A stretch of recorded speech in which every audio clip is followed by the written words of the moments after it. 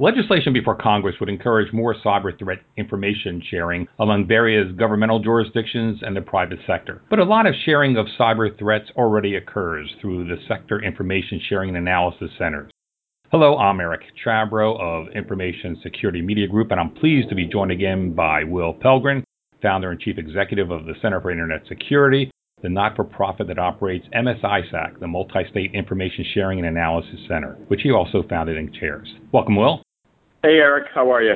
I'm fine, thank you. The aim of legislation before Congress, such as the Cyber Intelligence Sharing and Protection Act, commonly known as CISPA, is to encourage more cyber threat sharing information while protecting businesses against lawsuits and protect citizens' civil liberties and privacy. We'll get to CISPA in a moment, but first, what is the current state of cyber threat information sharing among various constituencies, the federal government, states, local governments, and the private sector? I think it's the best that it's been. Not that we can't do better. We can always improve.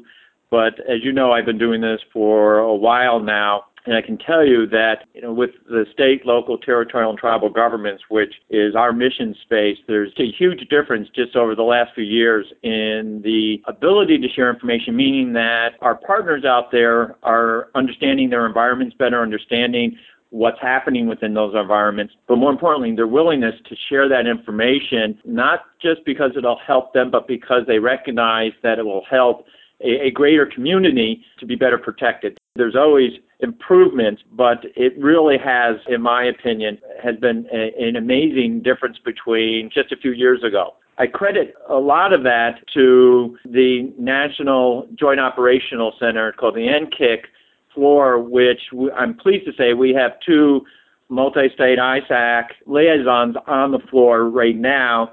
As we sit next to DHS, as we sit next to other ISACs like the financial sector ISAC, the COM ISAC, FBI, and others that are in that joint operational floor, there's a lot of sharing of information that's been really beneficial.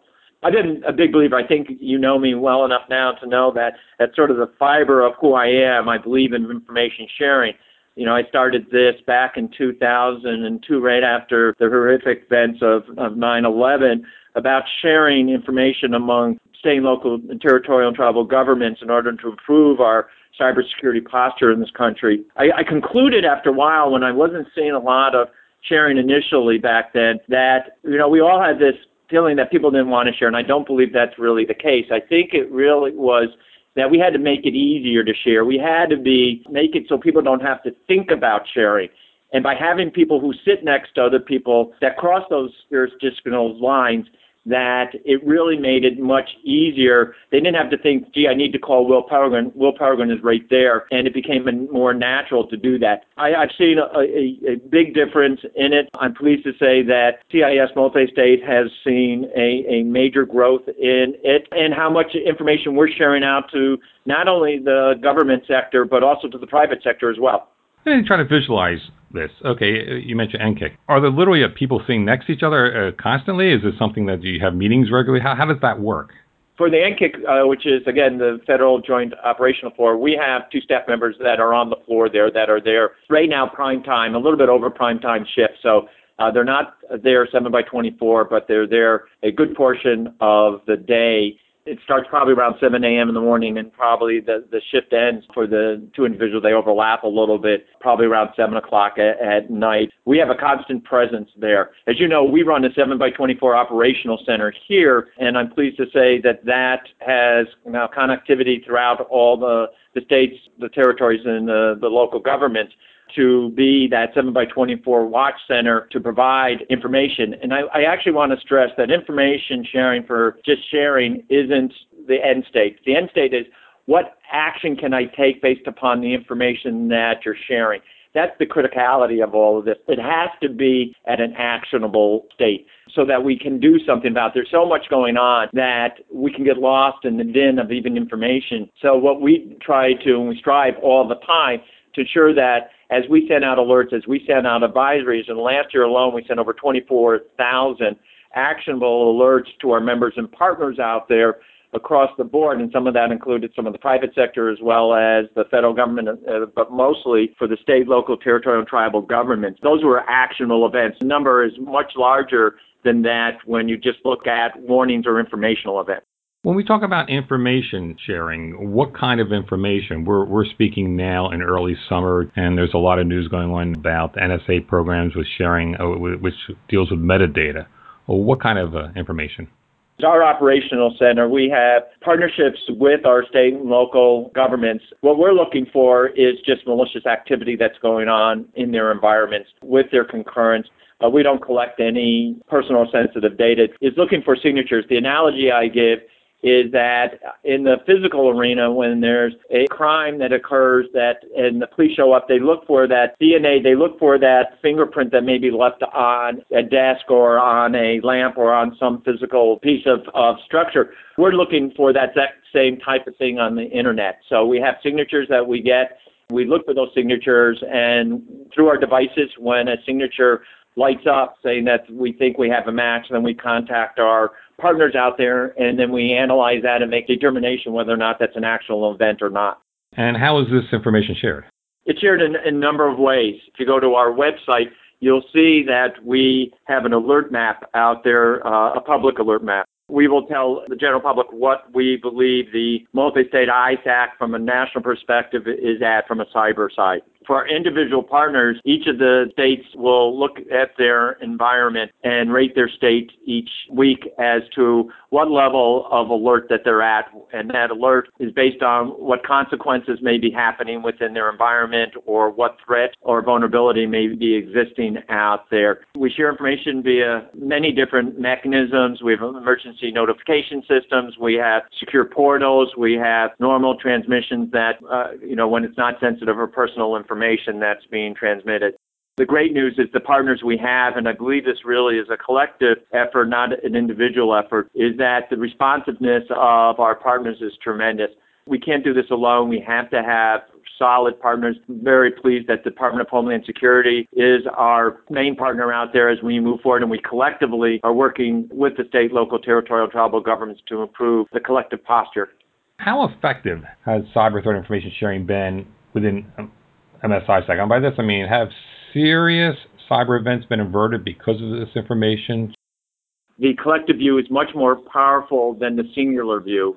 What's happened is that we may see an event that may be going on in one jurisdiction, and if we left it with just notifying that one jurisdiction of that event, they may be able to remediate, and we may be even able to prevent it in the first instance, but it didn't do anything for all those others that may be vulnerable. We've looked at and we've seen a number of different incidents that are out there that have actually been located in a couple of states, but that in reality, when we put out notices, 19 states may have been involved in that, and we're unaware of it at the time. And then luckily that we were able to notify them prior to any consequence occurring. So, a vulnerability that we had identified, it went out. They were able to see that it was there and remediate that before a consequence occurred. Yes, we've had some good success stories. I'm really pleased that we don't sit back on our laurels and say we're done. Every day this is a day of being more vigilant than we were the day before. You mentioned earlier that you deal with other ISACs. Can you tell us a little bit about that kind of relationship? Absolutely. A great organization is the National Council of ISACs. The premise of that National Council is to bring multiple level of ISACs to the table in a meaningful way to not only, again, share actionable information, but to collectively look cross-sector lines. While we have our own primary responsibilities, we recognize that the dependencies and interdependencies among all of us is too great to ignore in order to be as secure as we can be, ensuring that we're all well connected, both by knowledge of who the other people are, but also what we're doing within our environments and what's going on in those environments, make a more secure state. We all recognize there's no 100% security that's absolute, but there's a lot of things that are within our control. By taking those, we can minimize at least to where we have to focus on the more egregious stuff that's outside our control. As I mentioned earlier, Congress is looking into the legislation to encourage more information sharing of cyber threats. Does Congress need to enact new legislation? It's a great question, and I really don't have a great answer for you. Anything that would help facilitate information sharing at an actionable state is worthwhile, in my opinion, whether it's legislation, whether it's executive orders, whether it's just because we believe it's the right thing to do. The whole concept is let's move forward. There are a lot of things that we could throw up as impediments, but there really are things that we can move forward with and don't look down the road so far that it becomes daunting. There's an old adage that it's the start that stops most of us, and I'm a big believer, let's just get going. Let's build this in the sky. You know, the expertise and the passion that we have throughout the sectors is tremendous, and everyone's trying to do the right thing. Sadly, I think it's still personality-driven. It's still relationship-driven, not title-driven. That's why I think these groups, such as the National Council of ISACs, are so important because it builds those relationships that are essential. You know, with the federal government, what they've done on the NCCIC floor, again, has changed fundamentally how we interact. I don't want people to go away and say we're there yet and that we don't need to do anymore. Every day is the new day for us. If we're not sharing information among the good guys out there, the bad guys already know. And we're just doing ourselves a disservice. You know, I'm a lawyer by education. We need to look at the laws in a way that are not impediments, that this should be facilitating our ability to do what we need to do. I don't need to know everything. So, you know, some people think of information as power. I think of information sharing as power, that the power is this community of interest to ensure that our country is as secure as it can be. As a collective group, we can really move mountains. Thanks, Will. My pleasure. I've been speaking with Will Pelgrim, Chief Executive of the Center for Internet Security and Chairman of the Multi-State Information Sharing and Analysis Center. For Information Security Media Group, I'm Eric Chabrow. Thanks for listening.